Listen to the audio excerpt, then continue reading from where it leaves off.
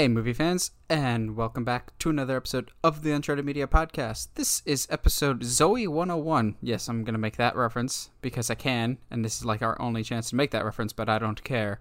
It's busy this week, but it's going to be a good week. We've wrapped up the 100th episode, but let's just say we're only just now starting to get busy. If the 100th episode wasn't stress enough, Josh, how are you holding up with all of our future projects?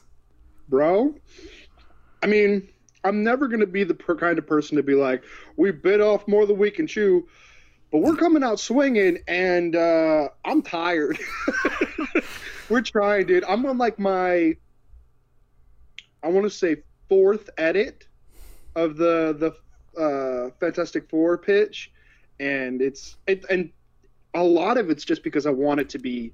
I don't care if it's perfect. I just want it to be good. Mm-hmm. So I'm working. I don't know. How about you? How's it been going for you, bud? My goal is to finish the script by tonight. So when this episode airs, for you guys at home, the script will be done. I'm like 60 to 65% done. Like, I know where the story goes. It's just fleshing it out. Yeah. So yeah, I'm just tired for this upcoming week because I know on top of my regular work, I'm just be like, I'm going to be very in it editing-wise for this one, as I do for any of our story pitches. But that's fine. I enjoy it. It's been a while since I've edited a video, so it'll be nice to get back in the swing of that. But we've got a lot to talk about before we get into any of that. Josh, are you watching anything good lately? Bro. I know the one major thing you've been watching. I've watched two things. Yeah, I've watched two things. Did I talk about Lovecraft? I talked about Lovecraft last week, yeah? Yeah, because we talked about Kang the Conqueror. So, this week was Adventure Time with Josh. I don't know why I chose this week of all weeks to try to watch a couple new things, but I did. I watched the entire first season and hopefully only season of Watchmen on HBO, and bro... holy cow. It is extremely hard to not talk about this show without giving spoilers because everything is so well interconnected and it's so well done. The actors are great. The CGI is great. That was something that caught me off guard, was like everything looks really, really good. I know it's HBO, but like... It's HBO, yeah, so it's going to look really good. It's HBO, of course it's going to look good. Yeah, so, but also...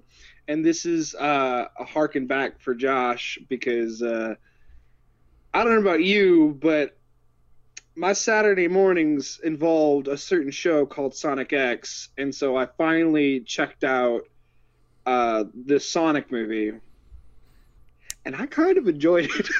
Yeah, it's not great, but it's better than it should be. Yeah, it's not bad. Yeah, like the storytelling is like.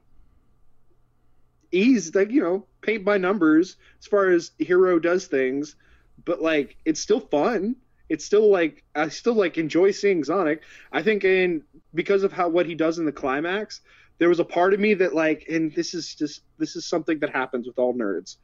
I saw that and my brain went back to all the stuff that happens in Sonic X, the animated TV show, and I was just like, bro, like when they bring in the Chaos Emeralds and then he goes gold and we can see Knuckles and Shadow, like this is going to be so cool if they keep going. And I mean, I hope it gets a sequel, but it is. And then I just sat there and was like, yeah, but it's the Sonic movie. Why am I enjoying it this much? This is upsetting. Yeah, it's getting a sequel. I think they announced that earlier this year after it did decently well. I enjoyed it better than I thought I would. It's not like I liked it as much as Dora. Like, that was a really pleasant surprise, but it wasn't bad. My only complaints with Sonic are it's very, very cliche and paint by numbers of just like, yeah, this is where it's going. Also, I thought Transformers had bad product placement. Oh my goodness. Like, I joked with Heather, but I kind of mean it So when we complained about how bad Sonic's designs were, I'm pretty sure the re-edits for the post-production was sponsored by Olive Garden, because good grief do they shill Olive Garden hard in this movie, and it's so bizarre. It's like an actual Olive Garden commercial. Yeah, it's when they hit us with because at Olive Garden, your family, I legitimately laughed because it was like, I know this is a product placement, but of the ways to do it, it's so bizarre, but I'm here for it, I guess.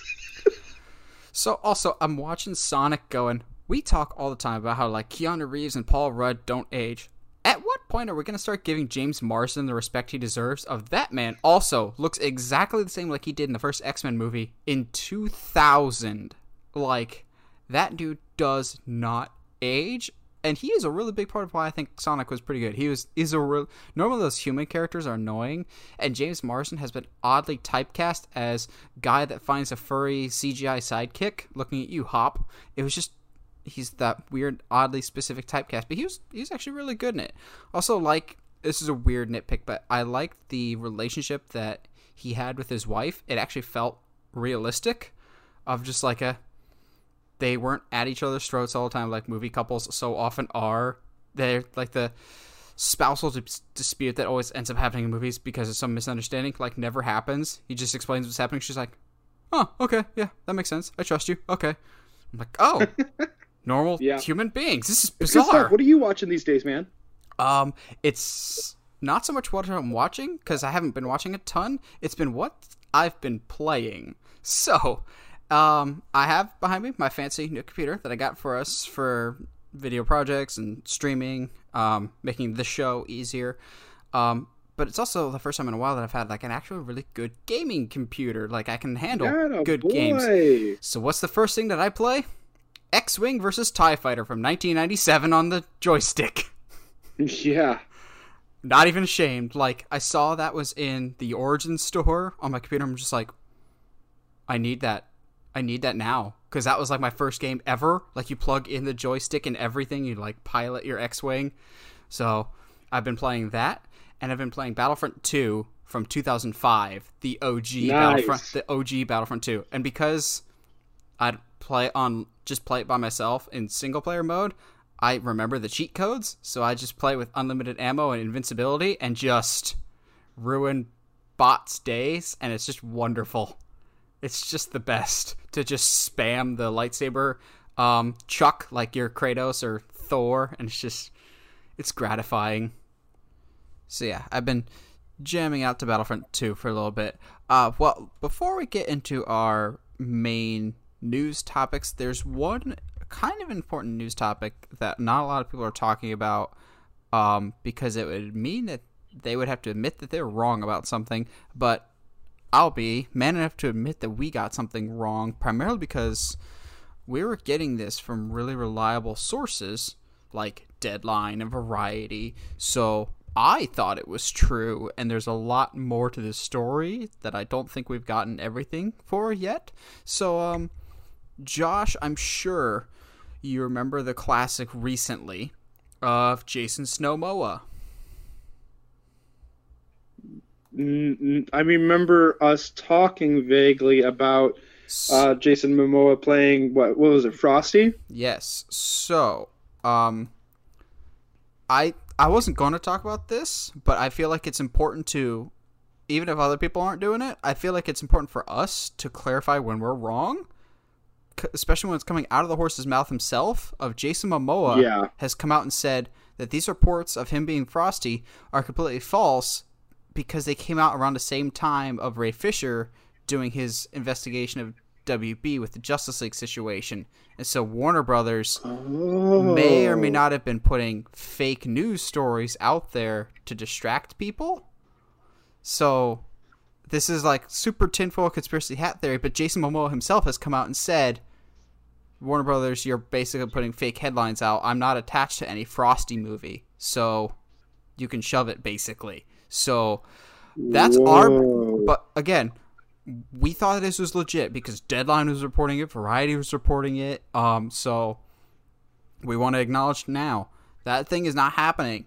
And I've said before, I like the Justice League that we got. That being said, I completely believe Ray Fisher's statements that some bad things happened during those reshoots, and I side with Ray Fisher.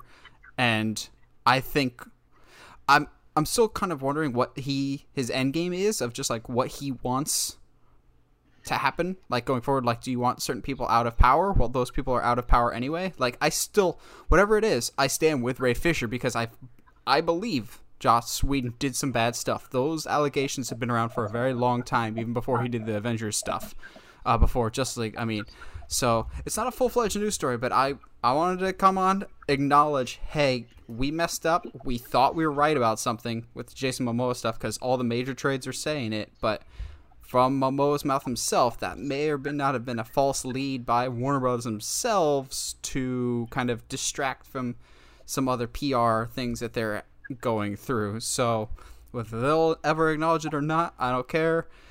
We want to acknowledge that we goofed up. Doesn't mean I'm going to delete that amazing graphic that I made of Jason Momoa's head on Frosty's face. But yeah. Let's get into some actual news. So I was working on our graphics, and literally as I was putting in our graphics for the show, some new trailer comes along and just ruins everything for me. To reorganize everything, put in some extra notes. But because we got a WandaVision trailer finally, so I kind of knew this was happening. Like, I was scrolling through Instagram and somebody said, WandaVision trailer is dropping to the Emmys tonight. I was like, oh, sure, okay, that's out of left field, but it kind of makes sense. So the WandaVision officially has dropped, and I'm still, even after this trailer, my excitement level is more or less where it was before. Like, not more excited, not less excited. I think of all the upcoming Marvel Disney Plus shows, this is probably the one that I'm least excited for, even after this trailer. Yeah. And I think that mainly comes down to tone. I'm not really digging this whole, like, sitcom vibe to it. But I think there's some major Easter eggs that they're really easy to miss that kind of give us some clues as the direction of the show that at least get me curious, but we'll dive into that in a little bit here. But Josh, you saw the WandaVision trailer. What's your initial reactions to it? I'm kind of with you, man. I'm not digging this little sitcom thing we got going on. The big issue that I'm having is it seems like something could go wrong at any moment, but it's just being presented. I don't know. I'm getting this. What is the? Jeez. There's a movie with Tobey Maguire. Pleasantville. Yes, I'm getting like hardcore Pleasantville vibes from this. Mm-hmm. But like, same. Also not the potential for things to go like really wrong. You know what I mean? Mm-hmm. I think there's some interesting Easter eggs. Like, there's obvious cool ones of like seeing Scarlet Witch and Vision both in their classic comic book appearance. And I've seen some people go, well, this is just proof of why you can't have comic accurate suits in movies. I'm like, that's because these are specifically supposed to look cheesy and stupid. I think if Marvel tried, they could have made Vision comic book accurate and Scarlet Witch comic book accurate. It's not like the suits don't fully translate. It's how they're presented. But I think that could be fun. I think they're like really playing heavy into this trailer, and they probably will for the show, of we're gonna very soon meet Wanda's kids, because they like really play that up in the Disney Plus spot from a few months back. Like the very few quick glimpses that we saw, she's got like the twin baby beds next to each other, and then in this one they're having that like dinner scene. And the guy just keeps going, when are you going to have kids? When are you going to have kids? It's just like, okay, so are we going to introduce Wanda's kids? Which, if I remember correctly, aren't they both mutants? You're the House of M guy here. But I remember them being mutants. Yeah, you're the House of M guy here. But even then, that's like, it's such like weird territory too, because there's so much that hasn't been developed yet for them to go full House of M. But I don't know, dude. The thought I did have is very much Hawkeye-esque, where the whole reason we haven't called her Scarlet Witch yet is because her daughter's going to be Scarlet Witch. But I hate that idea of doing that with two characters. You know what I mean? Yeah, I think the reason they haven't called her Scarlet Witch yet is because she isn't Scarlet Witch yet. I think this either this or Doctor Strange will turn her into the Scarlet Witch, or maybe that was her code name in Age of Ultron when they like were still just the twins with her and Quicksilver. I'm at least curious. Like, I don't care about the show, but I care more about it in the sense that it leads into Doctor Strange, into the Multiverse of Madness, which is probably the one movie in Phase 4 that I'm excited for more than any other, just because that's got the most interesting potential, I think. Well, besides Ant-Man 3 now, because Ant-Man 3's got a lot of interesting possibilities. But I really am not a fan of the tone. Because they've said from the get-go this is going to be like a comedy/sitcom, because they brought in Kathryn Hahn, who's a TV actress. They brought in Kat Dennings from Two Broke Girls, who was also in the first 2 Thor movies, and I'm going, really? We're bringing back Darcy? The only other character that I hate more than Darcy is Jane Foster, who, of course, is coming back too. But I'm just like, really? Or Randall Park from the Ant-Man movies is coming. Like, all these famous TV actors. I'm like, I'm not really digging this comedic tone. I get changing up styles. Like, Marvel's done a really good job of, like, Guardians doesn't feel the same as Winter Soldier, which doesn't feel the same as Ragnarok, which doesn't feel the same as Iron Man. This just feels a little too outside of my bubble of interest, but Marvel has proven me wrong before, so I'm kind of hoping that's the case for this one, but I haven't seen enough that I'm interested. But yeah, I think the big thing too is they're like, it's going to be a comedy, so it'll be different than the other Marvel movies, and it's like, will it? Because the other Marvel movies already feel like they shoehorn jokes in all the time. So what makes this a comedy? What's different, you know? Well, this time we're intentionally trying to be funny. We're aware of our own humor. I'm just no, just get out of here. Yeah, it's whatever.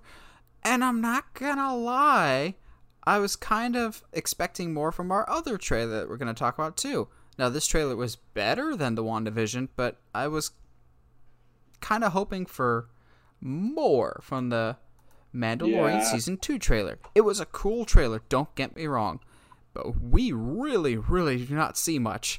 And so Heather actually did not watch The Mandalorian with me the first time. Just our schedules didn't line up. So we're going through it right now. She's only seen the first 3 episodes. She's like, is anything going to be spoiled for me if I watch this trailer? I'm like, no, actually. The only thing you miss if you watch this trailer is you just need to watch the very first episode of The Mandalorian to know that he picks up Baby Yoda. That's the only thing you need to know, which I think is super bizarre. Like, where's any reference to that massive cliffhanger in Season 1 with Moff Gideon and that weapon that he finds? A random Sasha Banks appears, like a rare Pokemon. Yeah. Like, I actually had to pause and go, wait, is that Rosario Dawson who's supposed to be playing Ahsoka? Oh, wait, nope, that's Sasha Banks. Oh, okay. Yeah, which I have questions because that I don't think that's Ahsoka. No. But that's okay. There's some other people. There's got to be like a Sith or something like that. Nope. Like an Inquisitor? Nope. Oh, okay. What you got? There's a lot of people, and I'm one of them. I think Sasha Banks is going to be playing Sabine Wren from Rebels. Oh, I am so incredibly down for that. I didn't even like. I mean, you and I like kind of had a feeling Sabine was going to pop up because of how Rebels is. Rebels ends. I mean, she kind of, if Ahsoka shows up, Sabine kind of ipso facto has to show up. Wow, I like that way more than I thought I would.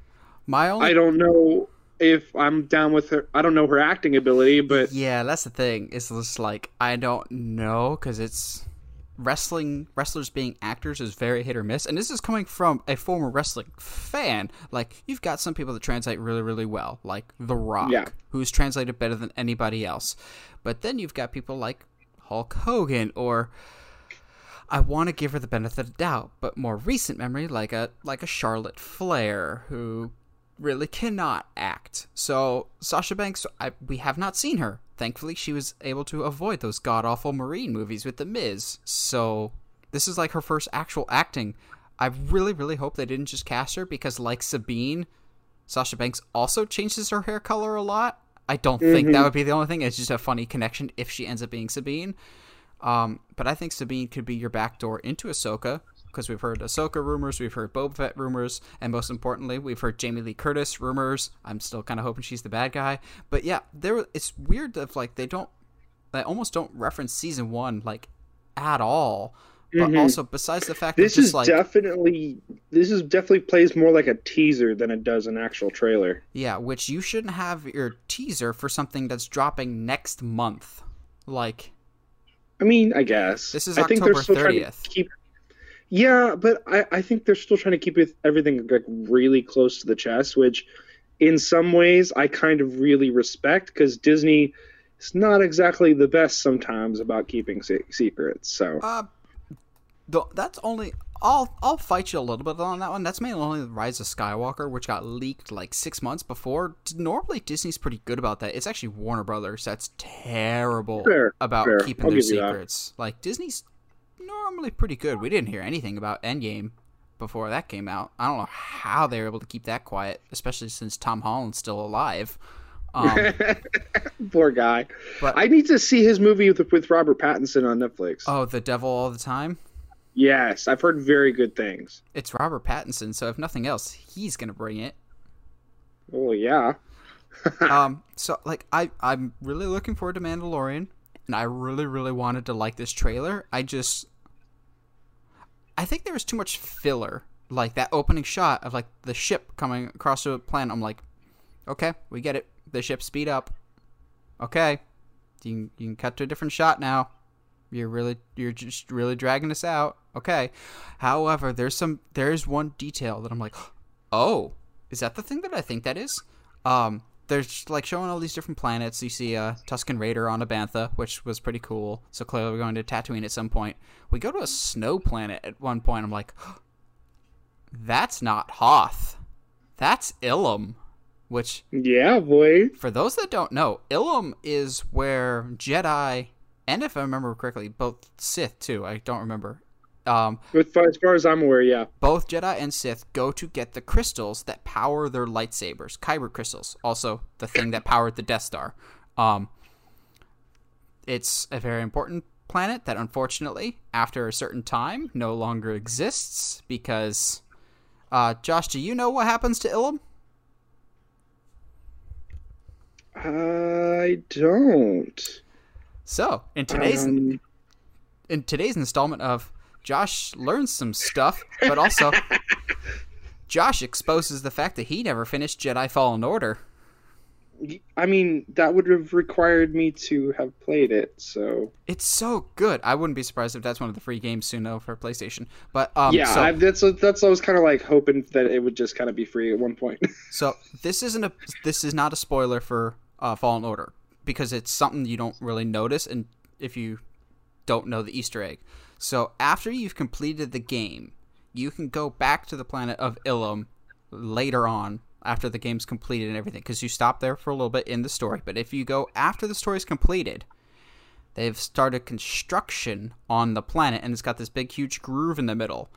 And they didn't outright state it, but they all but confirmed that Ilum becomes Starkiller Base in Force Awakens. Whoa, and that's wild. And the planet's core with Kyber crystals is what powers Starkiller Base and is able to destroy all those planets. That would have been such a cool detail to have in Force Awakens. Ugh.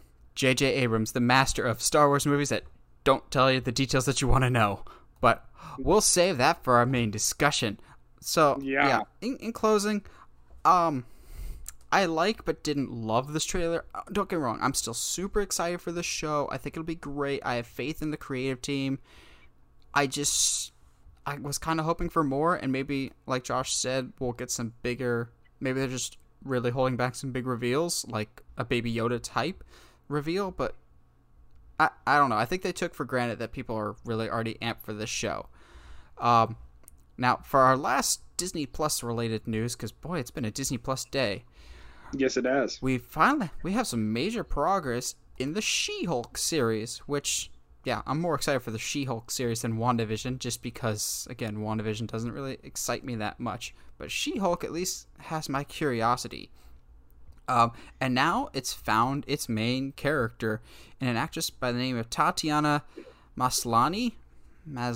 I'm sure I'm mispronouncing that, and I apologize, but I'm not gonna lie, I don't know that much about this actress. She's most known for, I believe, Orphan Black. Looks the part. I know some people were just like, they said they were going with Alison Brie. I'm like, they never said that. They said they were looking for an actress that's an Alison Brie type. Doesn't mean they wanted to cast Alison Brie. Also, I never really bought those rumors just because I like Alison Brie. She seems cool. But I never see her as a She-Hulk type, which, for those that don't know, She-Hulk is the cousin of Bruce Banner, who needed an emergency blood transfusion, so she got Bruce's blood, and more or less that turned her into She-Hulk. Except, unlike the Hulk, who transforms from Bruce Banner to the Hulk, Jennifer cannot transform. She is permanently green and permanently at the size that she is at. And moonlights as a lawyer, like Daredevil, except still green and everything. So we've got multiple lawyers. I'm at least curious about She-Hulk. I think there's a lot of interesting possibilities. I think Mark Ruffalo has said that he's going to be in the show in some capacity, and also Liv Tyler is supposedly coming back as Betty Ross, which I'm going. Ooh. Yeah, so I'm going. Really, we're digging there. So maybe this is also the back door to Red Hulk, because he's still alive. Bro, don't tempt me with Red Hulk, bro. So the big thing I want to make sure that we say on this podcast today, when it comes to She-Hulk, is so I don't know if you read the comment sections of any of these in the announcement for her, but I saw so many people that were like, oh, we're just to have female versions of characters now. And I was like, bro, She-Hulk's been around for forever. Like, if you don't know who She-Hulk is, this is your fault. She's awesome. Also, for all those, like, diehard comic book fans who would just, like, worship at the feet of Deadpool because he's so edgy and, like, the king of edgelord and self-aware comedy, you do realize She-Hulk came before Deadpool. And like Deadpool, She-Hulk also knows she's a comic book character. So Marvel can have a lot of fun with that. By and large, here's the funny thing. The casting for the MCU has almost entirely been spot on, except for one movie, but I know Josh and I will disagree on this movie. I hated the casting of Edward Norton as Hulk. But you liked it. But here's the interesting thing. All the Marvel movies have been cast by the same woman, Sarah Finn. She's in charge of the casting, except for one Marvel movie. 3 guesses what that was, Josh. Wait, what's up? I'm sorry. It skipped on me. So, Sarah Finn has casted every single MCU movie except for one. Can you guess what that is? The Edward Norton Incredible Hulk? Yep. It is no coincidence that the one movie that she did not cast for is the one that ended up getting recast with someone much better. So, if this is her choice, then hey, she bats incredibly well for Marvel, and I trust her choices. And also, I love that Marvel, 9 times out of 10, they will get the names that are not necessarily the names that people would have thought, but they always end up working. That's what makes me kind of hesitant that we might not get John Krasinski as Mr. Fantastic, because everyone wants it, and normally Marvel kind of, they know best. They don't go into fan casting unless it's Doctor Strange, in which case everyone and their mother was predicting Benedict Cumberbatch, and that ended up happening. So I have enough faith in Marvel that this could work. I'm excited. I'm more curious than anything else of visually, how are they going to do this? Like, are they actually going to do the budget needed to do a CGI, or is it going to be practical? If you had to guess, what would you say, Josh? And see, that's tough because I've not too familiar with her. With what is it, Tatiana? Yeah. Yes. Yeah, I think so. Yes. Okay. That was more like me reading the name over and over to make sure I pronounced it right. I'm not that familiar with her, so I don't know how tall she is or anything like that. She's not 7 foot. I won't doubt that they probably will do a combo of practical and CGI, but it's probably going to be more heavier. It's going to be heavier on the CGI section of it. And it probably needs to be because, yeah, She-Hulk is not nearly as big as her cousin, but she's still like 7 foot jacked. So yeah. There's probably going to be some form of augmentation there.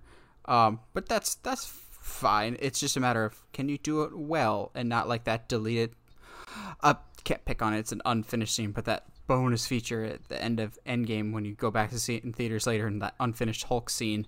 But again, is this going to be movie budget or TV budget? So that'll be interesting to see. So we normally cover movies here, but it's Uncharted Media, and we cover other forms of media and entertainment besides just movies. Case in point, video games. And at long last, PlayStation has finally unveiled pricing for the PlayStation 5. So we're going to have both a completely disc-free, a discless version of the PlayStation 5 for $400, and a hard drive version with an actual disc drive for $500. I'm not gonna lie, I already knew I was gonna get this probably, but I was actually shocked to see the price point. I'm not gonna lie, I was hearing more expensive. I was thinking probably around the 600 range.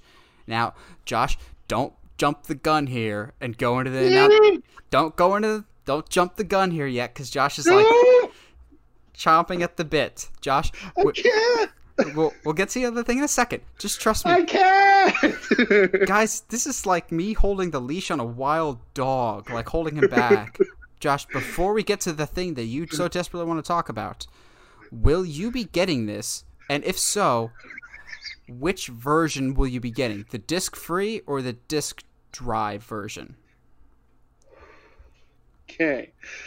I'm probably going to get disc-free because I have never bought a disc. Okay, I'm not going to say never, but like I mainly buy just through the store because it's just more convenient. And games are not necessarily the things that have like a sentimental value when it comes to having like the actual disc. It's different. Like it's not the same for DVDs as it is games, because while the game having the disc is nice, it's also really nice to be able to play the game whenever you want, with or without the disc. So it's true. Well, I will be getting the disc drive for two reasons. I still have a lot of my PS4 games on disc. So like older baseball games, my Uncharted trilogy, Battlefront 2. Now, a lot of games, if you have the PlayStation Plus subscription, if you get a PlayStation 5, you get a buttload of games off the bat, which I'm just like, that's nice. That's a nice like little bonus. So you get like Uncharted 4, you get that no other game matters. No, you get you get Uncharted 4, Arkham Knight, I think Resident Evil 7. Like you get a bunch of games, but also, you know me, I'm a physical media guy. Not just I have a whole bunch of PS4 games still on disc, but also I kind of want to see what their 4K player is like, and I have a lot of 4K discs. So then my parents could just have my regular 4K player. But also, if you have that PlayStation Plus subscription, you get the I want to just say God of War 4 because it's more or less, even if they just call it God of War. And I'm sure that was intentional because, okay, Josh, you're let off your leash. Go. Oh my gosh. Okay, so first of all, it's with the teaser we got for I guess God of War 5, 6, 8. It depends on which one, how many you count, because we're not counting the Vita games. Okay, I'll have you know the PSP games were fun. Anyway, if I can't count Uncharted, the Golden Abyss in actual canon games, and you can't count the PSP God of War games, okay, fine. So God of War 5. Okay, we're not calling it that. We're calling it what it is. I know. I was leading into it, man. I'm just too excited. So the teaser for it is not much at all, but it's just enough. Being that that somebody's me that's played through the game not once but twice and 100%ed it both times. Twice? Probably.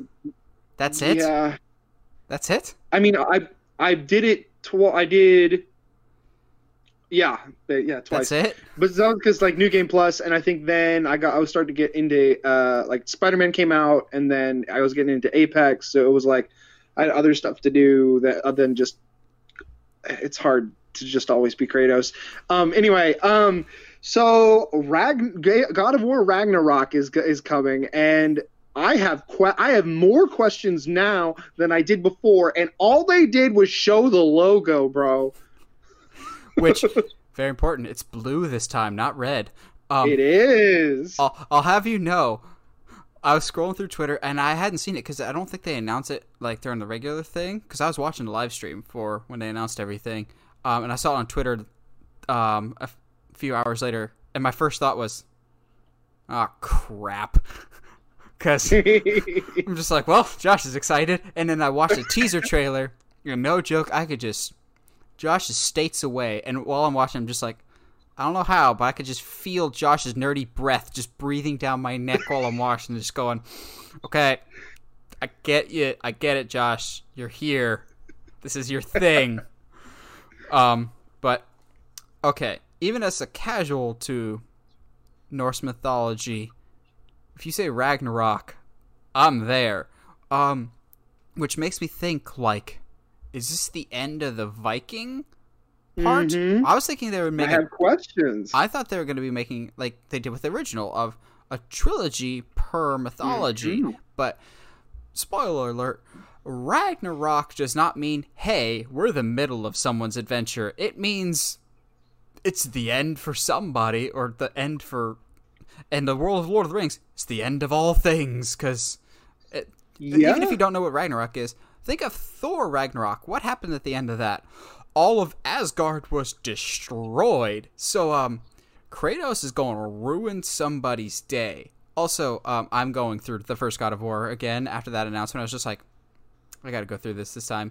And also, for those, we're not going to spoil it for those that don't know, but that end tease, that fight better live up to the hype. I'm talking like Batman, Mr. Freeze, and Arkham City level good, or else I'm going to be disappointed. Yeah, it's... And I think, if any, because it's the exact same team, so I have no doubt they understand that they delivered an incredible game, and it needs to be followed up on with something as incredible. Yeah, so Ragnarok, I don't know if... I'm trying not to spoil this for people who haven't played the game yet, which is... like it's been out for a hot minute, so what are you waiting on? But that final panel that Atreus doesn't see, I'm gonna say it now, I don't think that happens in this game. Okay. You think there's gonna be a third Viking era? I think because they tease that Tyr has gone to different lands. So this is my thought process. Okay, so either that end panel comes true, and we have a different set of games from here on out, or with a certain other character, or this is just the end of the Viking, and a couple characters are going to go on adventures in other places, which I'm not against either. There's really no direction that they can take in this that I'm not going to enjoy. I was going to say, they could probably literally do a Last of Us 2 and just kill off Kratos in the first 5 minutes, and you still have Josh's money forever and always, basically. Like, well, it's going to depend on what they do with Atreus. Because I've seen some fan edits of him as a mid-20s hero, and I was like, I'm here for this. He like tattoos himself after his dad, and it was like, Yes, but I've also seen edits of I actually have it as my background of what Kratos would look like if he killed Odin and took over Asgard. And I was like, I'm here for that. Let's go. Oh, dude. Also, for the record, Atreus doesn't have a name. It's just boy. Like, this one's going to be called God of War Ragnarok, and then the next one's just going to be called God of War Boy. And I am not against that idea at all. Technically, he does have multiple names. Anyway,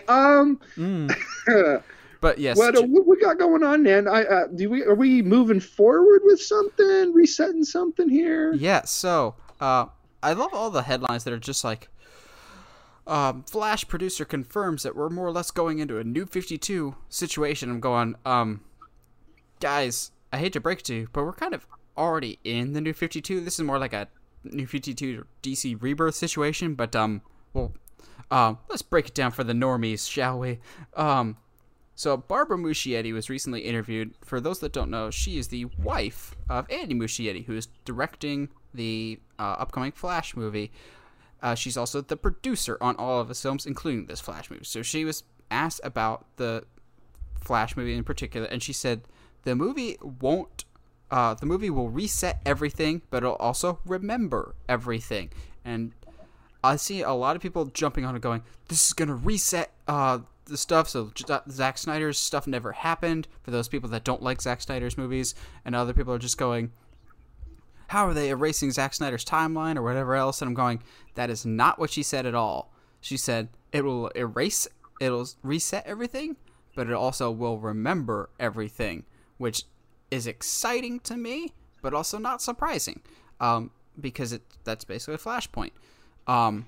So yeah, that's what we're here for. That's what we thought we were already getting. But the difference is what people assuming of just like, it's going to reset everything.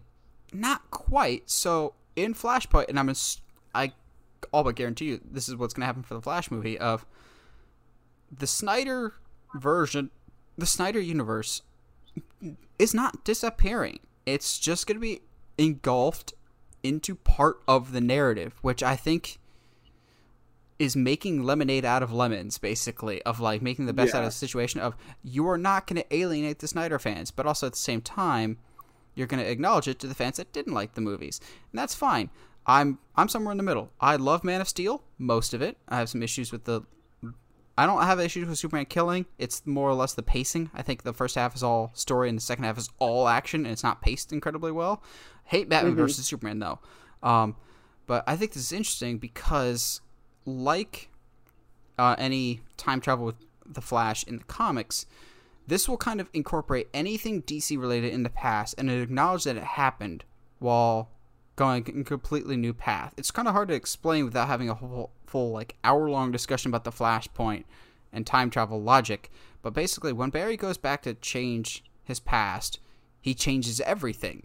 Then when he changes it back to be what it was before, it still changes stuff. So this is going to reset the DCEU more than anything. But also, at the same time, it still acknowledges that the Snyder stuff happened. It still acknowledges that any movie, the Christopher Reeves movie, the Christian Bale movies, everything has happened, which I think is a really smart choice. It's just, this is a really big undertaking. I hope they can pull it off. It's just probably going to be really, really tricky. But Josh, you see that the Flash supposedly is resetting everything, but also acknowledging everything. Is that stuff that you're excited for? Not? Thoughts?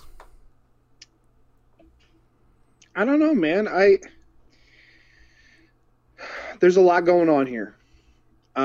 With besides the problematic inclusion of Ezra Miller still as Flash. Not even acknowledging what happened. Yeah, I actually was talking to somebody this past week who was like, yeah, so who'd they end up recasting him as Flash because of all the stuff that Ezra went? And I was like, they didn't. Ezra's still Flash.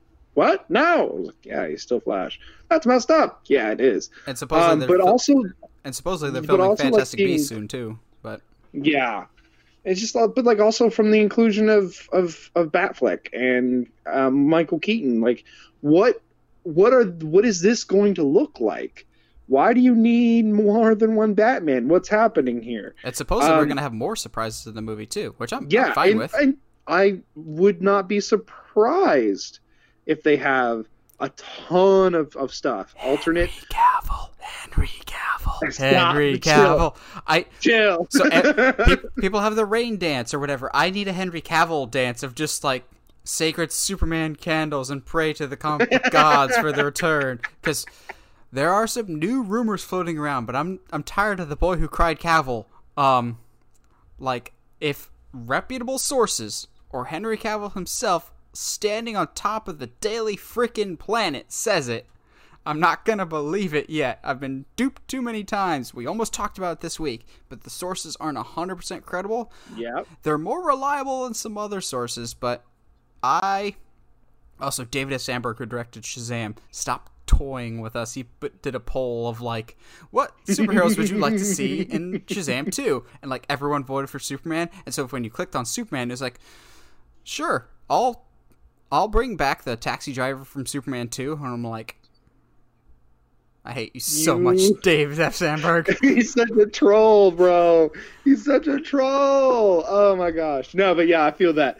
I remember you texting me, and I was busy doing something, and I just looked at it and went, I'm gonna deal with this in a second, and put it back in my pocket, because I was like, I am not in the mindset to have this conversation. This is why like Nathan doesn't text me about like God of War and like stuff like that.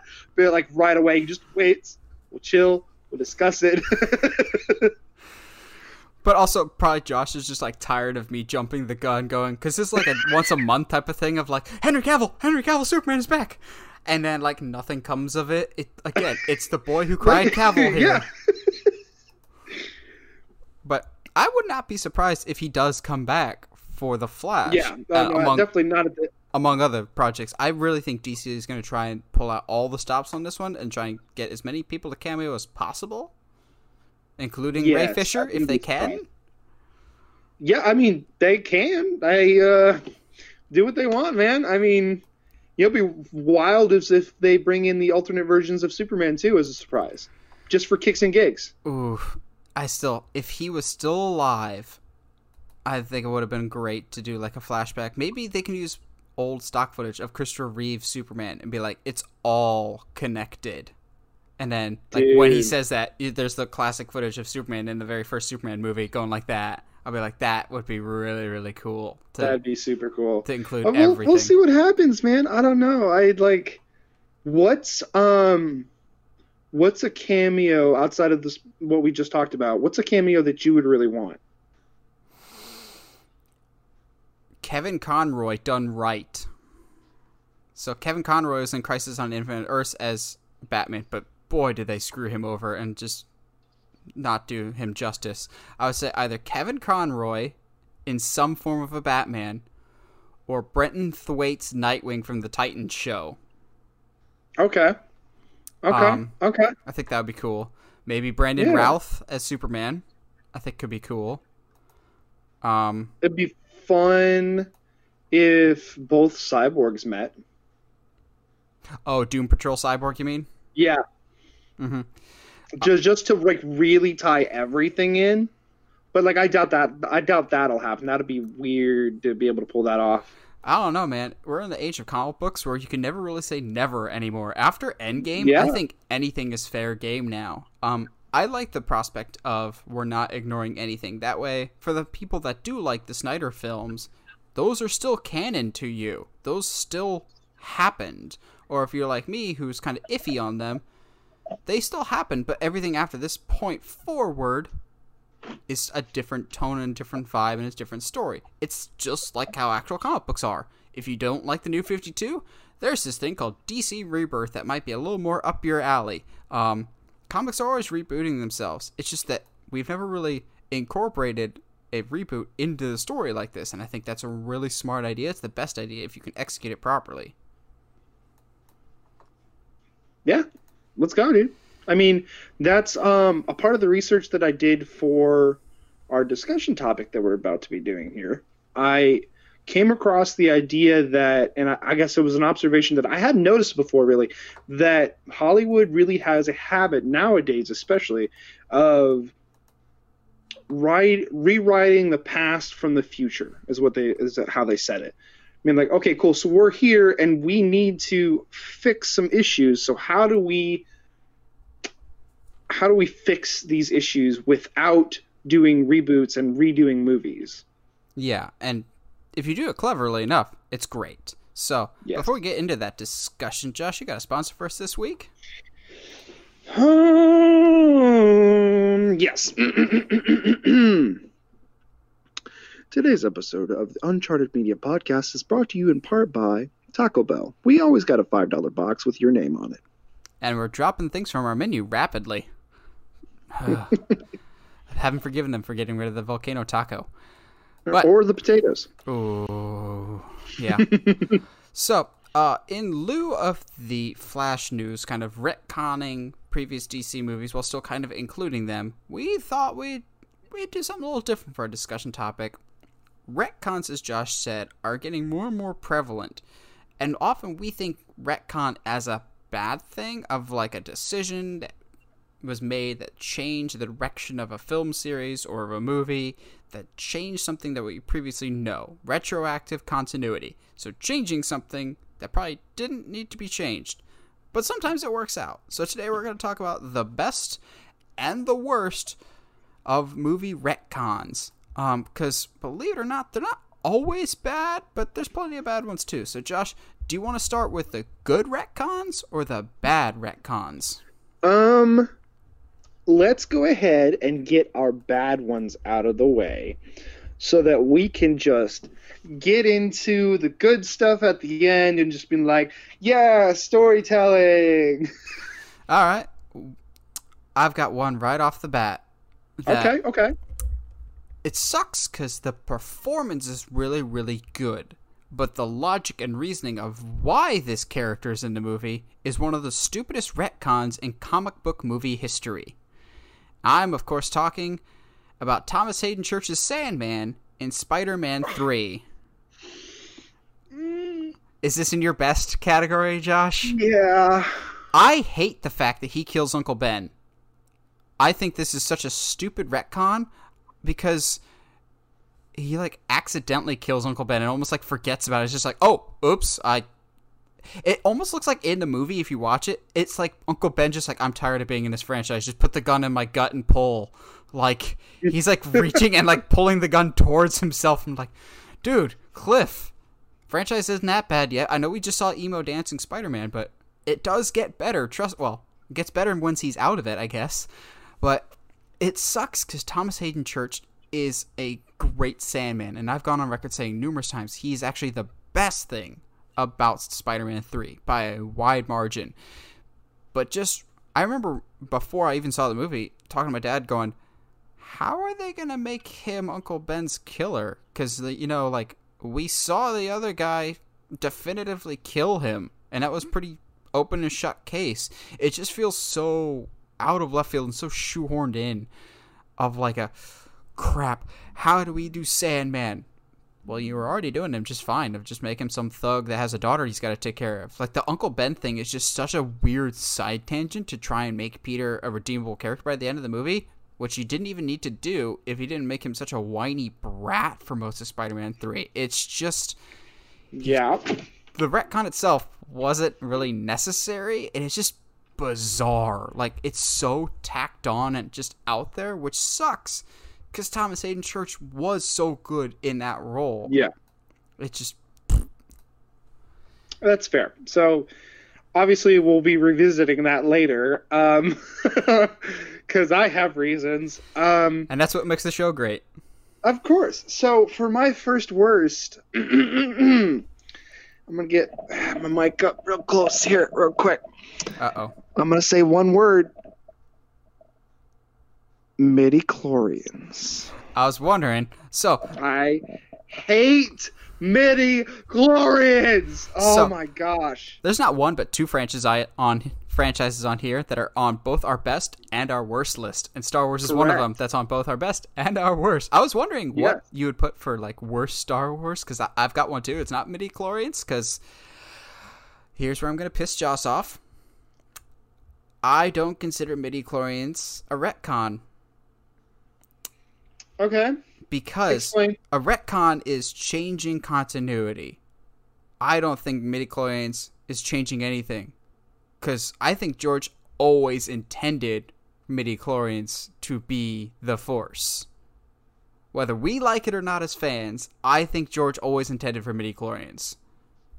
Because if you just look at his original dialogue that got scrapped time and time again, it's more wordy and analytical and boring.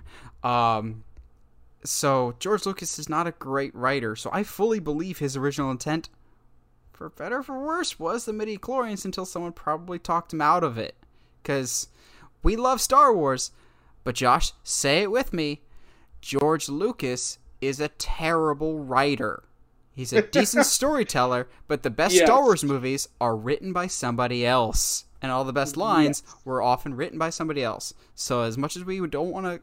I hate the midi-chlorians just as much as anybody else. But I think we were always intended to get them whether we wanted it or not. I agree. However, It's still dumb, yes. they're never mentioned again. It's because Disney did such a hard U-turn on it. So that makes it a retcon. I don't know. No. I just If you want to say Disney the retconned... idea of Disney retconned out the midi-chlorians, maybe, but maybe Dave Filoni brings it back because he's such a stop. No, of all the things for Dave Filoni to bring back, that is not the thing. Mark my words though, if anybody was going to bring back midi-chlorians, it's Dave Filoni, because you forget whose cape he sat underneath of for many years, and who did he directly train below and learned from, and probably knows Star Wars better than anybody else. George Lucas. Dave Filoni learned everything he knows from Star Wars from George. So I'm sure there's still plenty of George left in the Star Wars franchise if Dave Filoni takes it over. Fine, I'll allow it. You don't have to I'll allow agree, it. but I'm just stating my case that I don't think it's a retcon. Stupid decision? Yes. You're not entirely wrong. Oh no, I had some other Star Wars choice for my... Oh, I mean, I might have two Star Wars on the worst list. Yeah. I actually just looked at my list and realized how much Star Wars is on it. Now I'm kind of mad at myself. Oh no, it's like people are mad about the sequel trilogy and go, it retconned itself.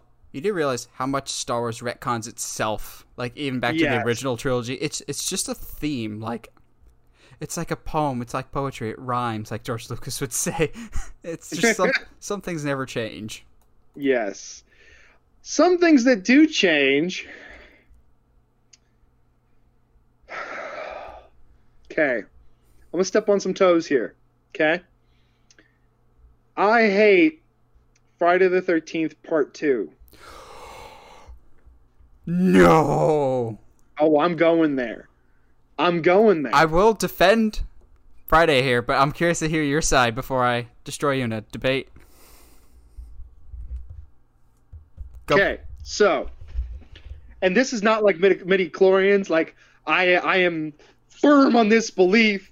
I like Part 1 because the idea that it turns out to to be the mom is more interesting than there being an actual like big old boogeyman Hey. who. He doesn't become the boogeyman in canon until part 6. I know. Okay, He's still okay, technically so- alive in 2, 3, and 4, and it's somebody else in 5. Spoiler alert. Yes. So, I hate that they do the second one, and then it turns out that Jason is actually alive. Because to me, that negates the powerful. I'm not going to say powerful. It's not that big of a deal. But it negates the oomph that it's his mom in the first one. I think, at least. I was like, well, then where was Jason the entire first movie? Where was he then? Like, He was more or less dead and buried at the bottom of Camp Crystal Lake at the bottom. But here's the thing. Without that retcon, and I know you don't like the franchise, but without that retcon, there is no Friday the 13th franchise. Because Friday the 13th Part 1, I'm also going to step on some toes, but I don't care, is not nearly the best one in the franchise. It's also not very good. Put shields up in defense really quickly. I have all the Friday the 13th movies, and I enjoy them for what they are. Dumb schlock. But the first one is really not that good. Oh, I agree. And also, here's really where I need to put my shields up. One of my favorite Friday the 13th movies is the 2009 remake. Put the shield up. Because, okay, Friday the 13th will never be considered high art. But what is Friday the 13th? A whole bunch of rambunctious teenagers who get brutally killed by Jason. That is never better personified than the 2009 remake of really over-the-top teenagers, really over-the-top kills. Don't you dare say Jason X. Jason X is way better! It's more fun, but it's not... It's a good, fun horror movie, but it's a bad Friday the 13th movie, because he doesn't act like Jason for most of it. Hey. Josh hates when I have good points. But without Friday the 13th Part 2, there is no franchise. And for better or for worse, even as a Halloween fan, there are times that we kind of needed Friday the 13th to keep the genre alive.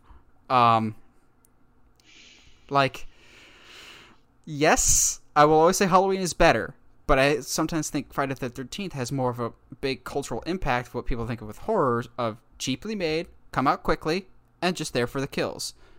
And that eventually became the Halloween franchise, which actually ended up getting us some really good movies, like Halloween 4, Halloween H2O, even Halloween 2, I think only happened because of Friday the 13th, which came out in 1980, Halloween 2 came out in 1981. So if we didn't get that retcon, we don't get some really, really good horror movie sequels. So that's my defense, Josh. Still don't like it. I didn't say you had. I didn't say you had to. I'm just saying this is my. I said I was going to fight you. This is my defense. I will never defend Friday the 13th as great movies, but I'll defend them as fun and very culturally important to the genre that they belong in. I almost put the Friday the 13th thing in the best retcons, but I was thinking I don't care about this that much emotionally. Maybe not. Maybe I have more blood in the game than I think. Analogy. So what you got for your number 3 there, bud? Well, let's stick on the horror train. Okay. And I'm gonna step on Josh's toes, kind of, until he hears me entirely out. Halloween Resurrection. But I don't mind the movie. Okay. I hate the massive retcon at the beginning of the movie. So Halloween, spoiler alert, H2O, the movie right before it, ends with a great showdown between Laurie Strode and Michael Myers, who've been duking it out for about 20 years. And at the end of H2O, Laurie finally stops Michael once and for all. She pins him between a tree branch and a crash car and chops his head off. We finally definitively beaten Michael Myers. In the very next movie, you didn't chop off Michael Myers' head. He switched his uniform and his mask with some nurse and / doctor nearby, so Laurie Strode killed an innocent man, and Michael kills her off in the first 15 minutes of the movie.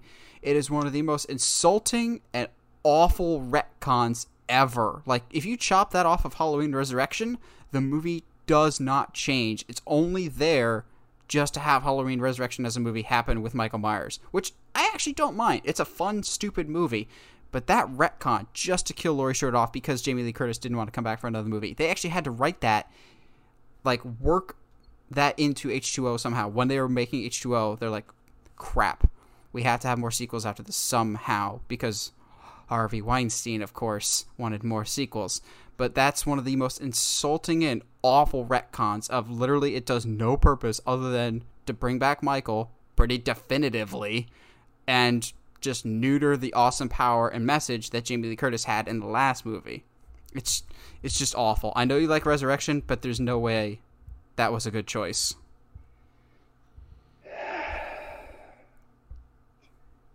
I hate myself because I get so excited about Busta Rhymes yelling "Happy Halloween, mother effer" that I forget how the movie starts. Mm-hmm.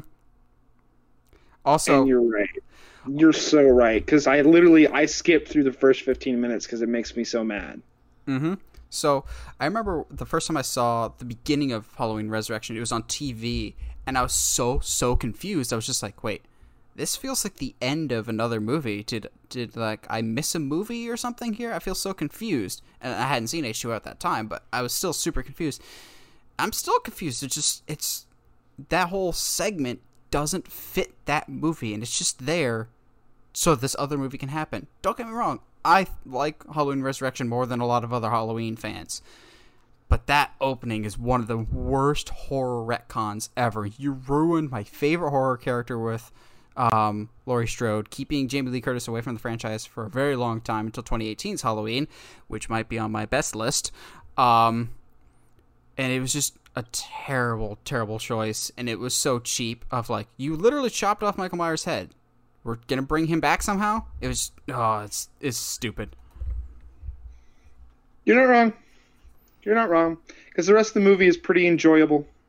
Mm-hmm. Like, it's a great 90s slasher. And I'll stick to great 90s slasher because it's just good, stupid fun. Mm-hmm. I've got two more. Josh, how many you got for bad? I got two more bad. So, I'll go into another one. A beloved franchise. I wouldn't say it's near and dear to my heart, but it's definitely a iconic franchise that's had its fair share of retcons, for better for worse, is Terminator. I knew that was going to come up eventually. I didn't even bother seeing this movie, and thank God I didn't. I was excited at the prospect of the guy doing Deadpool is doing Terminator. Maybe he can get the franchise back on track, which, again, unpopular opinion, I don't think Terminator Salvation is that bad with Christian Bale. I like that one. Oh, yeah, same. Maybe it could have been rated R instead of PG-13, but it's really not that bad. Also, I really miss Anton Yelchin. He was great. Dude, rest in peace. He was fantastic, not just in Terminator, but just in anything we ever saw him in. He was fantastic, and I miss seeing him on screen for stuff. Real quick side tangent. What's your favorite Antoine movie? I probably still end up going one of the Star Trek movies. I really like his Chekhov. Okay. Because unlike the original series, he still feels like a kid. Yeah, I really like Odd Thomas. I kind of thought that might be your... Yeah, Odd Thomas. I think he's the most charismatic and likable I've ever seen him in that film, and like, it's unfortunate because they set it up for a sequel, and then he died. Yeah.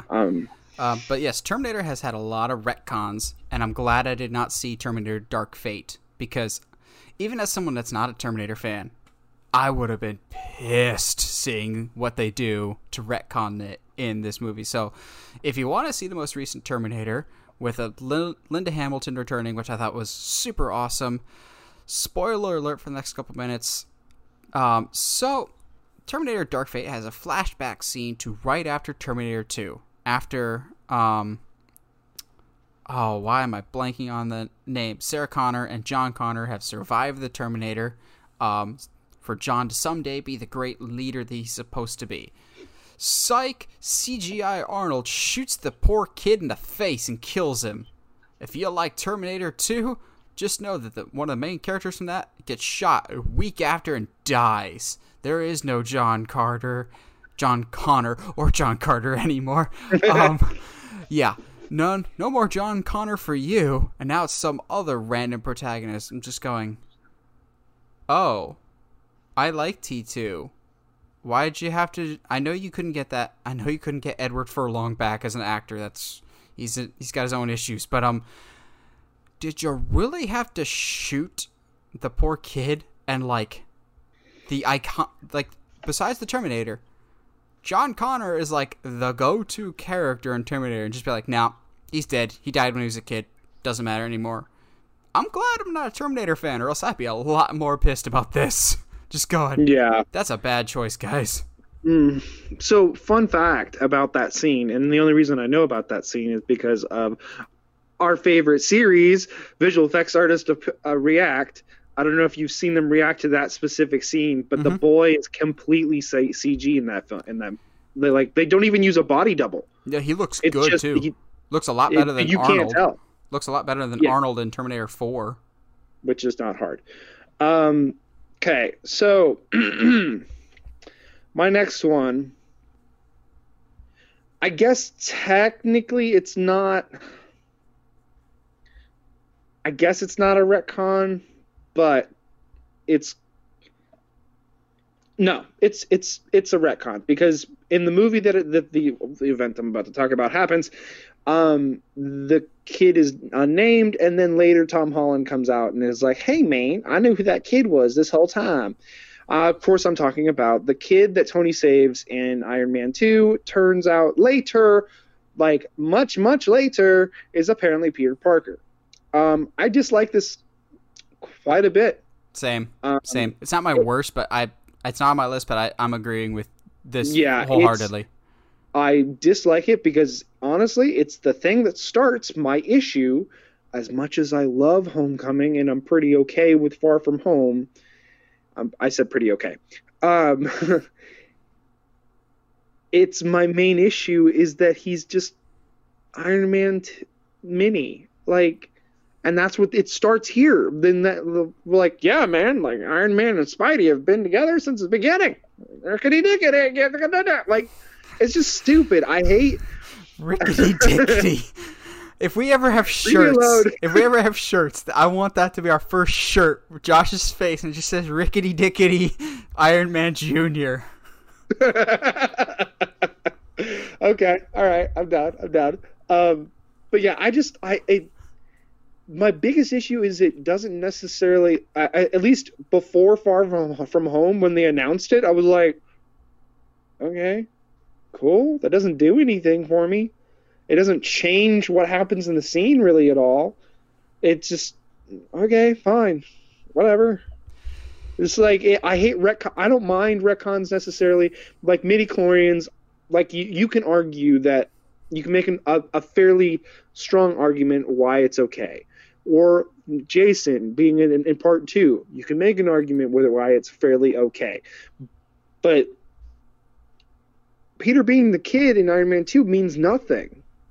It doesn't do anything for the movie itself or for Peter. Yeah, it kind of just makes it like he's predestined to be Spider-Man someday. I'm like, that's any Spider-Man story, and Amazing Spider-Man had issues with this. Amazing Spider-Man 2 had issues with this that I still hate. Any Spider-Man story that tries to tell me that Peter Parker was destined to become Spider-Man, I will immediately reject and throw it out the window, because that ruins a good portion of what makes Spider-Man so special to so many of us as kids. Because Spider-Man can be anyone, and telling kids you can't be Spider-Man because you don't have the right blood type or whatever else goes completely against everything Spider-Man's supposed to stand for. There's a reason why he wears the full mask, because you're supposed to be able to see yourself in that suit. You're supposed to be Spider-Man, and anything that predestines him to be Spider-Man, only Peter Parker could be Spider-Man, I immediately hate it, because it's just no. And it's just harmless fun, but it to me it just makes it feel like, well, yeah, it just means Spider-Man grew up looking up to Iron Man because Iron Man saved him at one time, and now they're linked like buddies forever. I'm just like, why couldn't he just be? I hate that. Why couldn't he just be a random kid that Iron Man saves? Just, I don't know. I know it's fan service, but I'm with you. It was a dumb fan service. Yeah, it's an Easter egg for the sake of it. It doesn't add or take. And like that's my thing. Like if we talk about like this specific issue, I have to talk about my issue with Easter eggs. Sometimes it's just an Easter egg for the sake of it, and like that's cool, but I don't care.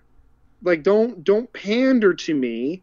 Just tell your story. Like don't So if my math is correct, we should both have one left, And I have a feeling it Yeah. might be the same one.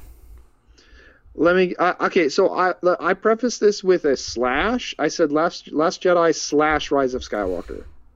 Mine says Star Wars sequel trilogy. Okay, Just yeah, that's fair. Just The one- all of it. It's just Yeah. So the only reason that I put Last Jedi and Skywalker up there when it comes to retcons is because I'm still very fond of Force Awakens, and I think if anything, it sets everything up very well. I recently watched a video about subverting expectations when it comes to Rian Johnson, because he does a really good job. Who was the video by? Huh? Who was the video by? I might have seen it. I don't remember off the top of my head, but he was like, it's a British guy. Okay, it wasn't Patrick Willems. Okay, but anyway, so he does it, and he can basically compares Last Jedi and Knives Out. Knives Out, of course, being written after Last Jedi, so Rian Johnson has an opportunity to learn from his mistakes. So the big thing about the sequel trilogy is that the big question that Force Awakens sets up very well and was very compelling, and I don't know a single Star Wars fan that wasn't like, dude, who's her parents? Like it's this big mystery, and then for Rian Johnson to be like, it doesn't matter who his parents who her parents are. It's not like, oh, okay, it's both disappointing and lazy, and it just felt like, you guys didn't even try on this, did you? Like, what? And then to go back and Rise in Skywalker and just be like, but wait, Kylo was just playing. Like, yes, her parents are nobodies, but her grandfather, loophole. Yeah, I'm like, get outta come on. here. Like, I will always say, I like the Star Wars trilogy, sequel trilogy, individually, just not collectively. Because collectively, those pieces do not fit. It's like having peanut butter, sausage, and popcorn. They're good individually, but together they're gonna create a weird, funky flavor that might not gel as well as something else. That's so weird that I've actually tried that, and it's not half bad. Like those three specifically? Yeah, I don't know why this is a thing when it happens to me. I'm so concerned right now. Like, I don't hate Last Jedi nearly as much as Josh. I think there's definitely some issues with the movie, but if Force Awakens and Rise of Skywalker don't exist, I like Last Jedi better. But it just seems like, and maybe I'm conspiracy theorist here. I have my tinfoil hat on my feet, but I'm not going to wear it for this situation because it's not full on conspiracy theorist. The sequel trilogy to me always feels like J.J. Abrams and Rian Johnson hate each other and are doing everything they can to spite each other. Like, Rian Johnson going, well, I want to continue the story, but I don't want to continue it in JJ's direction. And that, again, that comes down to Kathleen Kennedy not doing a good job of having a pre-planned story ahead of time. It's just, good luck, and she really needs to go. And then when Rian Johnson left, it just felt like JJ was like, well, I want to go back to the way I did it and retcon everything that he did. I was just like, I like both Rian Johnson and J.J. Abrams as filmmakers. I think they're both really good, competent filmmakers who make fun movies, but I feel like they were butting heads without ever even meeting each other. And the constant outdoing of each other and trying to out-retcon the previous movie just really brings down the sequel trilogy, and the lack of planning is just awful. So, like, we pinpoint the Rey choice just being bad, but almost like all the sequel trilogy just feels like is retconning itself on top of each other, of like, oh yeah, Finn was actually See, I think rewatching the trilogy, it does set up that Finn was Force sensitive in Force Awakens, actually. Like that stare down that Kylo has with Finn at the very beginning when he doesn't shoot, I think he's looking at him not because he didn't shoot, but because Kylo can sense something in Finn. I think that was actually set up. Hence why they fight a little bit. I think in the back of his mind, JJ might have actually been thinking about doing Finn into a Jedi. Maybe Last Jedi screwed that up, but yeah, all of the sequel trilogy is just retcons on top of each other, and it's just what not to do when making a trilogy. Like, it's just bad. But enough bad, please. Let's move on to some positives, which, believe it or not, actually I have more positives than negatives, which is good. Which is a good thing. Definitely.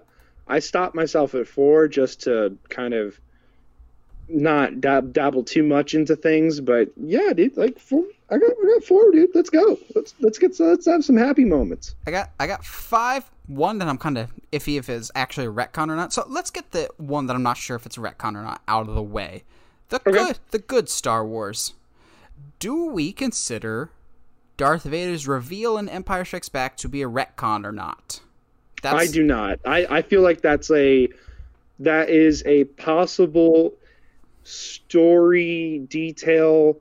I mean, it is problematic with Obi-Wan being like, "Yeah, you killed your father," but like at the same time, it's like, what would Luke do without information in the beginning anyway? Like, you know what I mean? It doesn't necessarily. It's a non-issue. That's why I was like, is this a retcon? Is it not? Because like from a certain point of view, it is a retcon. However, we cannot disagree, though. We definitely can agree, though, that the Luke and Leia thing, that's a retcon. There is no way. There's no way, George. George, you can say all you want. There's no way you planned that they were brother and sister from the get-go. However, I'm not counting that as a good retcon, because we all remember Empire Strikes Back going, planning is a good thing. Well, okay, just real quick, can we just talk about the way we can prove that retcon not only was done in Return, but he acknowledges it by the look on Han's face towards the end of the movie when Leia tells him that, "Oh, that's my brother," and his face is just like, "What? Okay." Y'all Skywalkers are weird, man. Yeah, I mean they are, but that's not the point. Yes. I saw a great meme that is just like, how do you sum up all 9 Star Wars movies? Skywalker's abusing C-3PO. It's truth. It's the truth. No, no. So I have I'll go with one of my first retcons that I don't know if you have or not on your list, but I guarantee you it's a movie that both you and I love dearly that came out fairly recently. A movie that, like the sequel trilogy, almost its entire existence is a retcon on top of something else, but it's a thing that should have been retconned a long time ago. Travis Knight's Bumblebee. Ooh, okay. I don't know why I didn't think of this. Mm-hmm. All of Bumblebee with Haley Steinfeld is just a gigantic reboot/retcon. It is a retcon because we know in the 2007 Transformers movie by Michael Bay, before Bumblebee, the only Transformers movie I actually liked, because the first one's not bad. As our friends, the Corridor Crew, showed, fantastic visual effects, even for 2007, because it was still practical back then.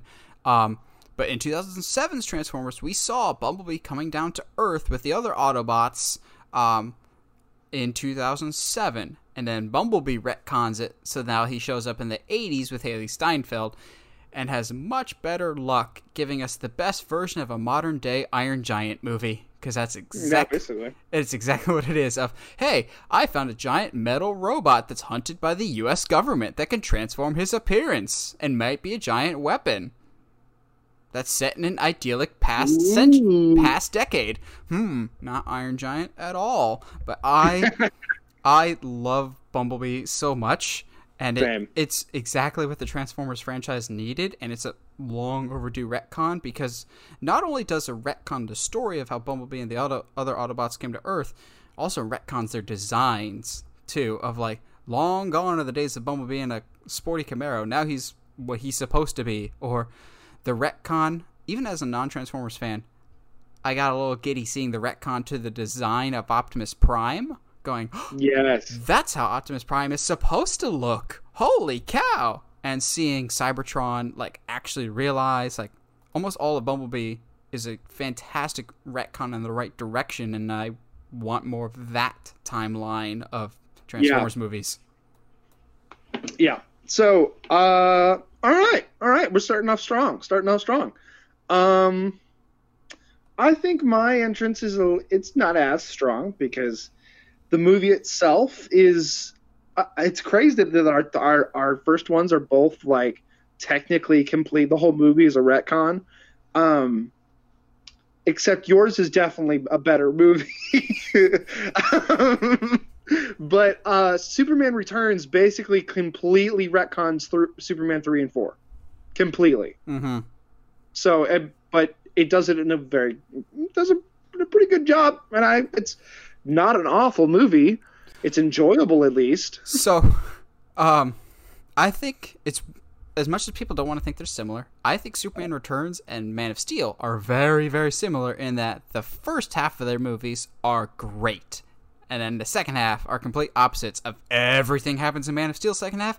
Nothing happens in Superman Returns second half. Superman destroys everything in Man of Steel. Superman doesn't throw a punch in Superman Returns. He does nothing. His big epic fight scene is he lifts an island and tries to win over James Marsden's girlfriend, which also, we talked, James Marsden is oddly typecast as furry CGI sidekick friend, but also he's unfortunately like stereotyped as I'm gonna steal your girl. Superman Returns, X-Men, The Notebook, like, come on, he's a good-looking dude. Superman Returns, I don't hate it. And I was wondering if I was gonna put it on this list too, but I like to forget the Superman 3 and 4 ever happened, so I just kind of acknowledge that it's a sequel to Superman 2, which, while the movie's not great, I feel like we don't nearly talk about how good of a job Brandon Routh does as Superman. Yes. Because I was talking to someone recently of, maybe it's just my bias, but I think Superman is one of the hardest characters to cast, because you have to have someone physically imposing, but also there's this, like, kindness and gentleness that Superman has, and this earnestness that Henry Cavill has, Christopher Reeves has.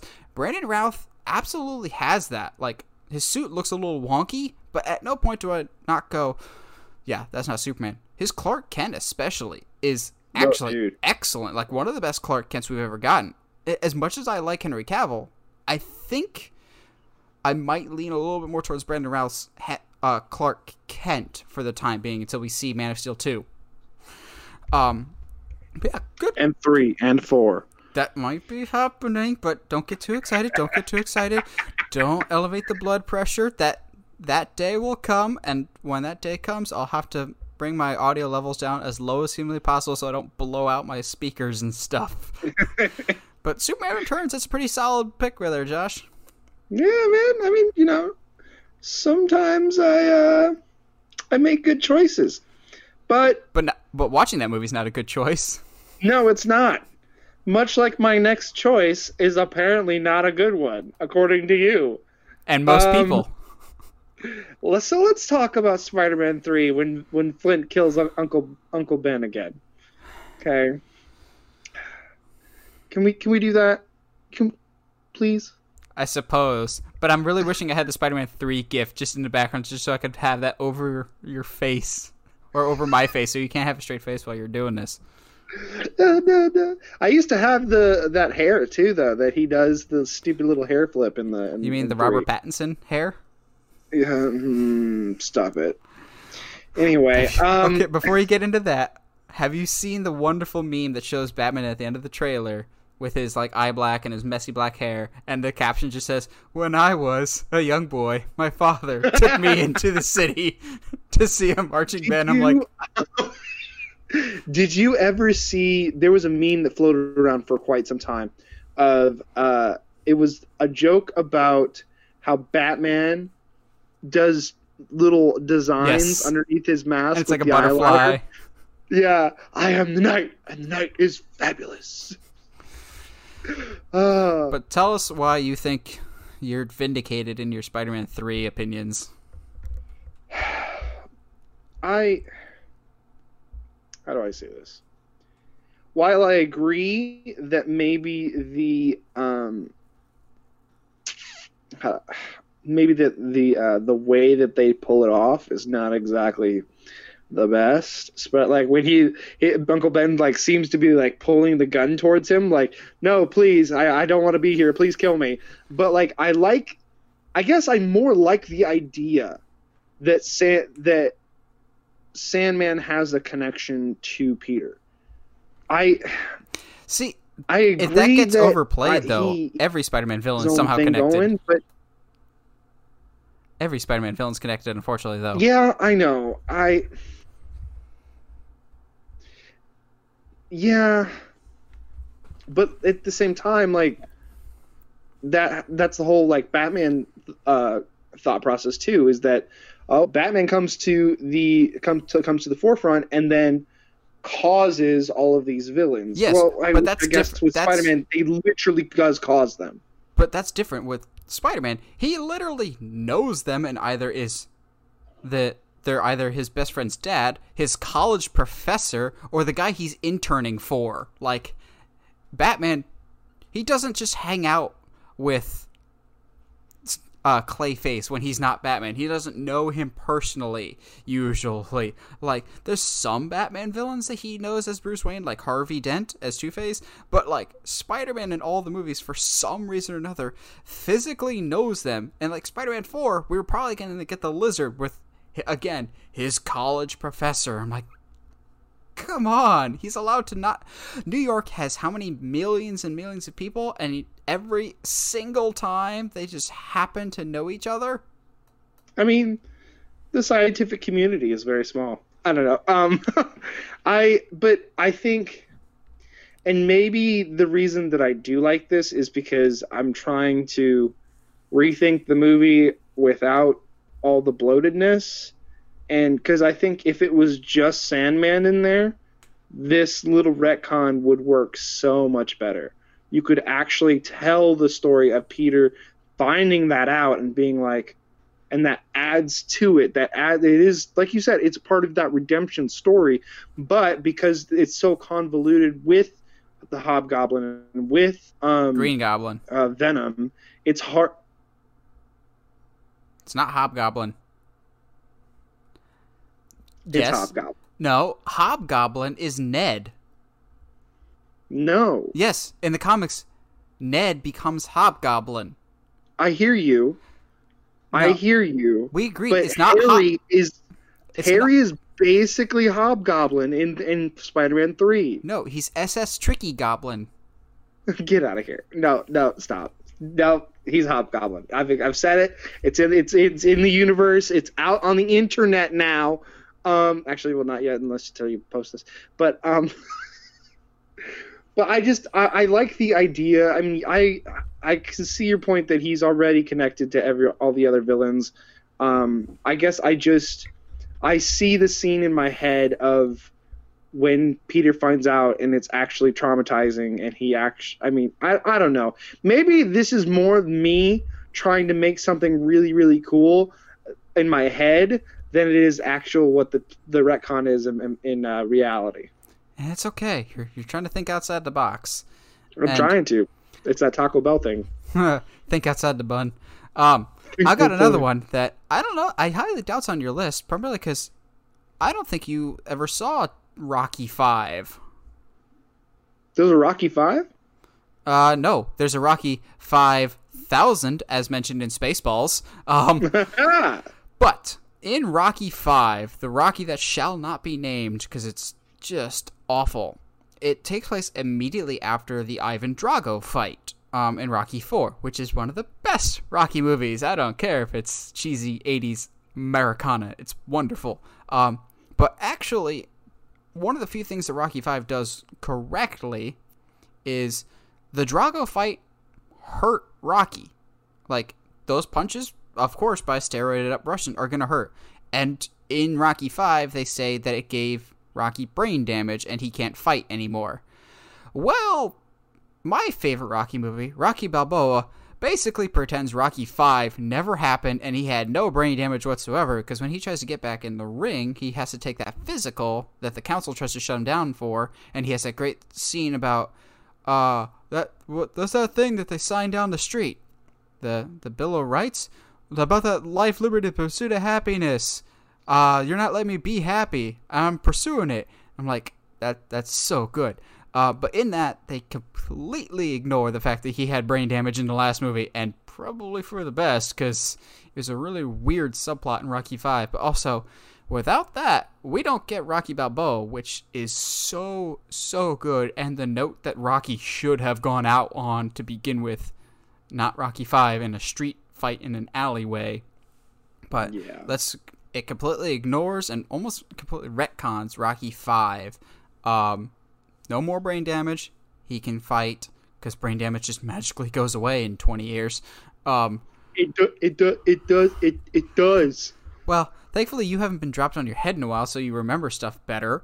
I guess sometimes. But yes, I love Rocky Balboa, and I'm glad they forgot all about Rocky 5. It's not a retcon that people talk about a whole lot, but without that, the Rocky franchise stays dead at Rocky 5, and I'm so thankful it didn't. And we got Rocky Balboa and Creed 2, which I almost put Creed on the retcons. I was gonna ask you about that, because when I was doing some research, I saw Creed on that list, and I don't think that necessarily qualifies as a retcon. It's just like hey man, we didn't talk about this detail before because it wasn't actually a thing, but it's a thing now.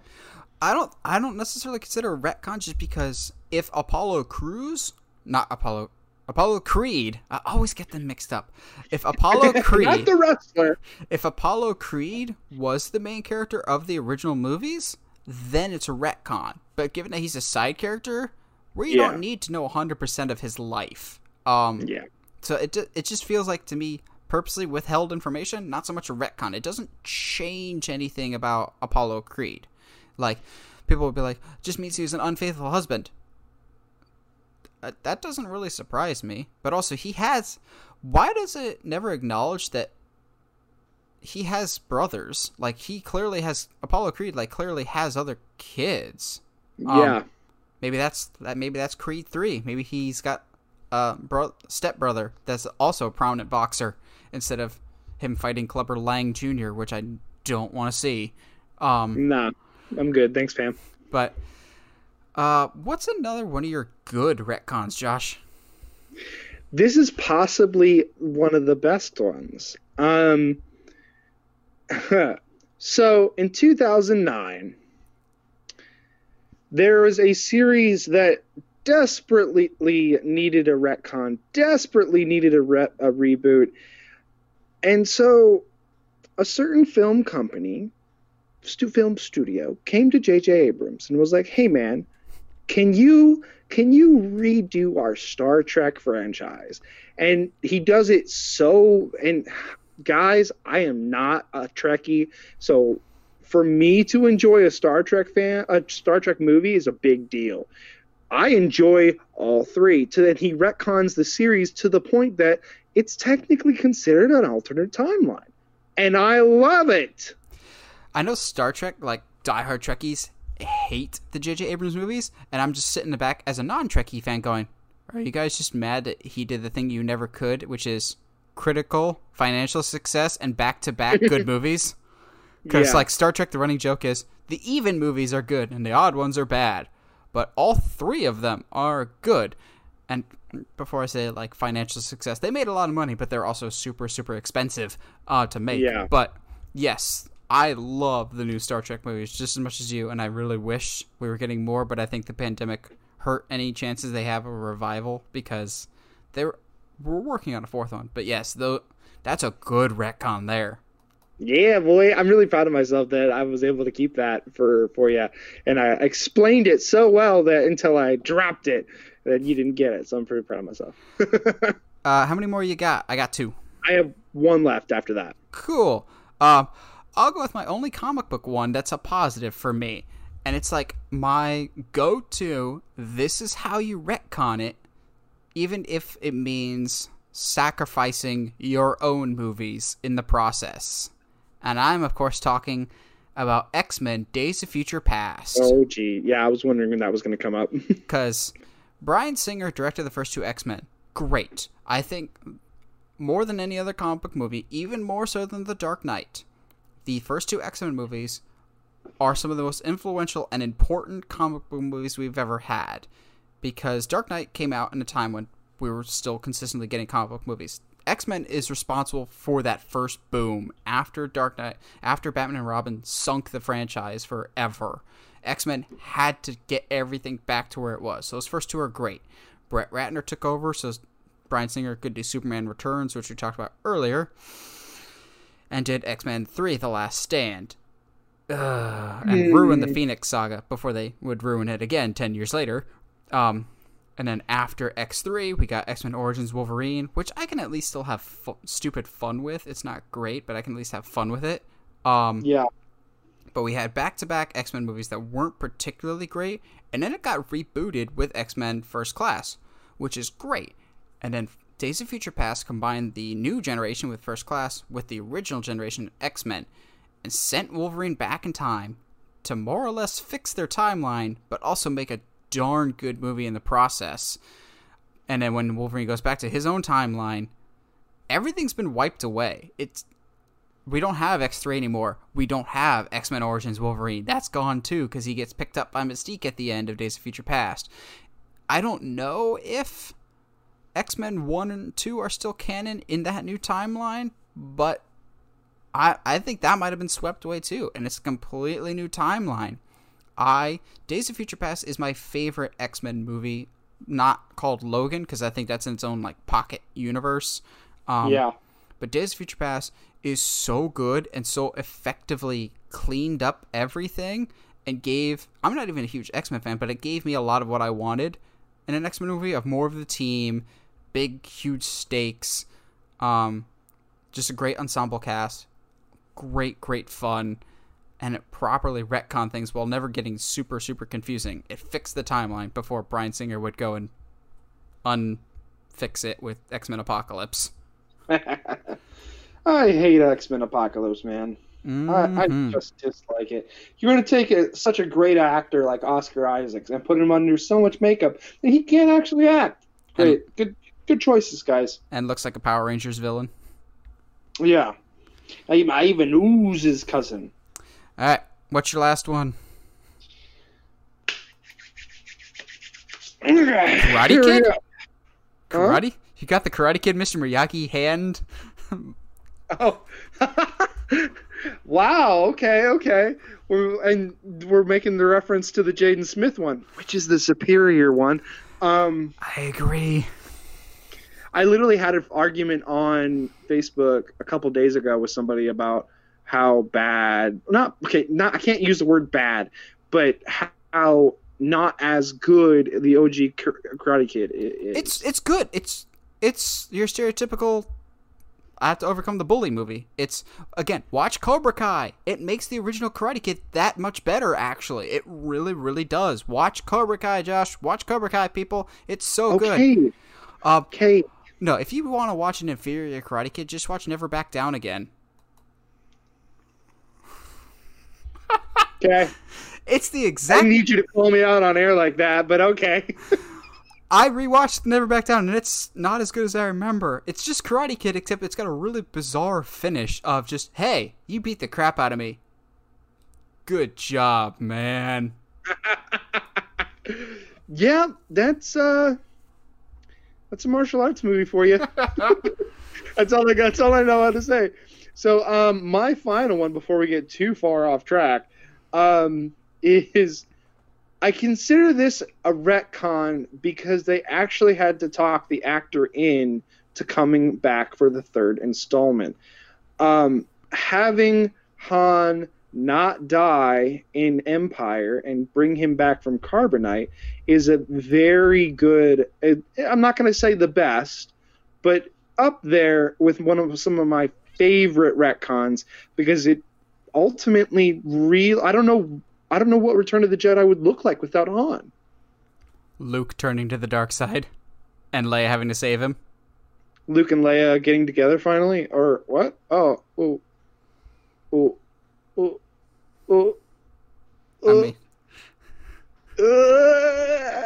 I like yours better. Just no. I don't know if I would consider that a retcon. It just all depends on what George originally envisioned. From what I heard, though, what my understanding was the reason that Han was frozen was not to permanently kill him off. It was Harrison hasn't re-signed for Return of the Jedi, so we're literally going to freeze him like we've frozen his contract because we don't know if he's coming back for another one. He's like a Schrodinger's Han of he's both alive and dead at the same time. So, Basically. Okay, I guess we can consider that a retcon, because maybe they did intend to kill him. Mine, of course, I can never go very far. It was in my worst list, but I have to talk about it in my best. Halloween, which actually, believe it or not, there's probably a couple that I could consider the best retcons. When they did Halloween H2O. As much as I like Halloween 4, not acknowledging 4, 5, and 6 is probably a good idea, and just going 1, 2, and H2O. But the retcon that I'm going to say, and I know it drove some people really, really mad when they first announced it, but I said from the get-go that was probably a good choice, and it clears up a lot of clutter of the franchise, even as me who enjoys almost all of them, was in Halloween 2018 when they made Laurie Strode and Michael Myers no longer brother and sister. Think that's one of the best choices they could have made. It basically says the only movie that happened now is the first one, and that's it. It completely declutters the franchise, because after a certain point, Halloween just became a choose-your-own-adventure story of, like, if you like Laurie Strode, go this way. If you like the potential of Laurie Strode having a kid, go this way. If you like magic runes and symbols, go this way. If Michael Myers was a redneck, why? But the decision for Halloween 2018 to not make them brother and sister anymore, and more just Michael a relentless evil being that just stalks people for no rhyme or reason, as opposed to, I have to kill my family because of some ancient ruin curse. It makes it more scary and more random, and also just gives more credence to, yes, this is why Laurie's prepared, because she's prepared for evil, not an evil brother type of figure. It just decluttered everything, streamlined everything, also gave it a much easier access point for new Halloween fans. Like, you could just go into Halloween 2018 completely blind, because Halloween 2018 is basically the Force Awakens of the Halloween franchise. But the decision for them not to be related, I know it made a lot of people mad, because so much of the Halloween sequels hinged on them being related. 2 was the big reveal for that. 3 doesn't count. 4, it's Laurie's daughter that's now being hunted. 5, same thing. 6, kind of still in the same ballpark. Halloween H2O, still a retcon, but they're still related in that continuity. Even in the Rob Zombie ones, he keeps that and even doubles down on it in his Halloween 2, and I just never was a fan of that. Having them be brother and sister, even John Carpenter himself admits that was not the best choice, and he may have had some influence in that one. That was not the best. But having them no longer related, it's just so much better. It makes Michael Myers scary again. It makes there no rhyme or reason for his attacks. And just also the brutality and intensity. It just becomes a heated rivalry as opposed to a sibling rivalry. Yeah, it becomes much more like a the one that got away for the serial killer, and a lot less like the, well, I was going to kill my whole family, but one got away, so I got to kill my whole family. Yeah, it's like it officially makes Laurie the new Loomis, except there's more involved, because Loomis just looked after him for all those years. Laurie was actually almost killed by him, and more or less has had her entire life ruined by him. So that's connection enough. You don't need to make them family. Josh, you got any last minute thoughts or best or worst of retcons? I mean, when it comes to retcons and reboots, it's obviously they're different, but at the same time, a good retcon can save a franchise, a good reboot can save a franchise, but equally so, a retcon that is done simply for the sake of being able to make more money or make another movie, much like in TV shows, it doesn't end well. You don't get to just change things wherever you want and audience just accept it. So it all depends on context and how you pull it off. I could not have said it better myself. But yeah, what are some of the best and worst movie retcons that you've seen? Let us know in the comments below. Always like hearing from you guys. And as always, if you like what you hear and you want to hear more, subscribe to us on whatever audio platform you're listening to us on, whether it's iTunes, Spotify, Google Podcasts, or YouTube. If you haven't already, subscribe to us on YouTube. We've got a bunch of stuff coming up. Next week, we'll be dropping the Fantastic Four pitch-off episodes. There's going to be 2. Josh will have one, and I will have one, so we're super excited for you guys to see that. And as always, stay sharp, movie guys and gals.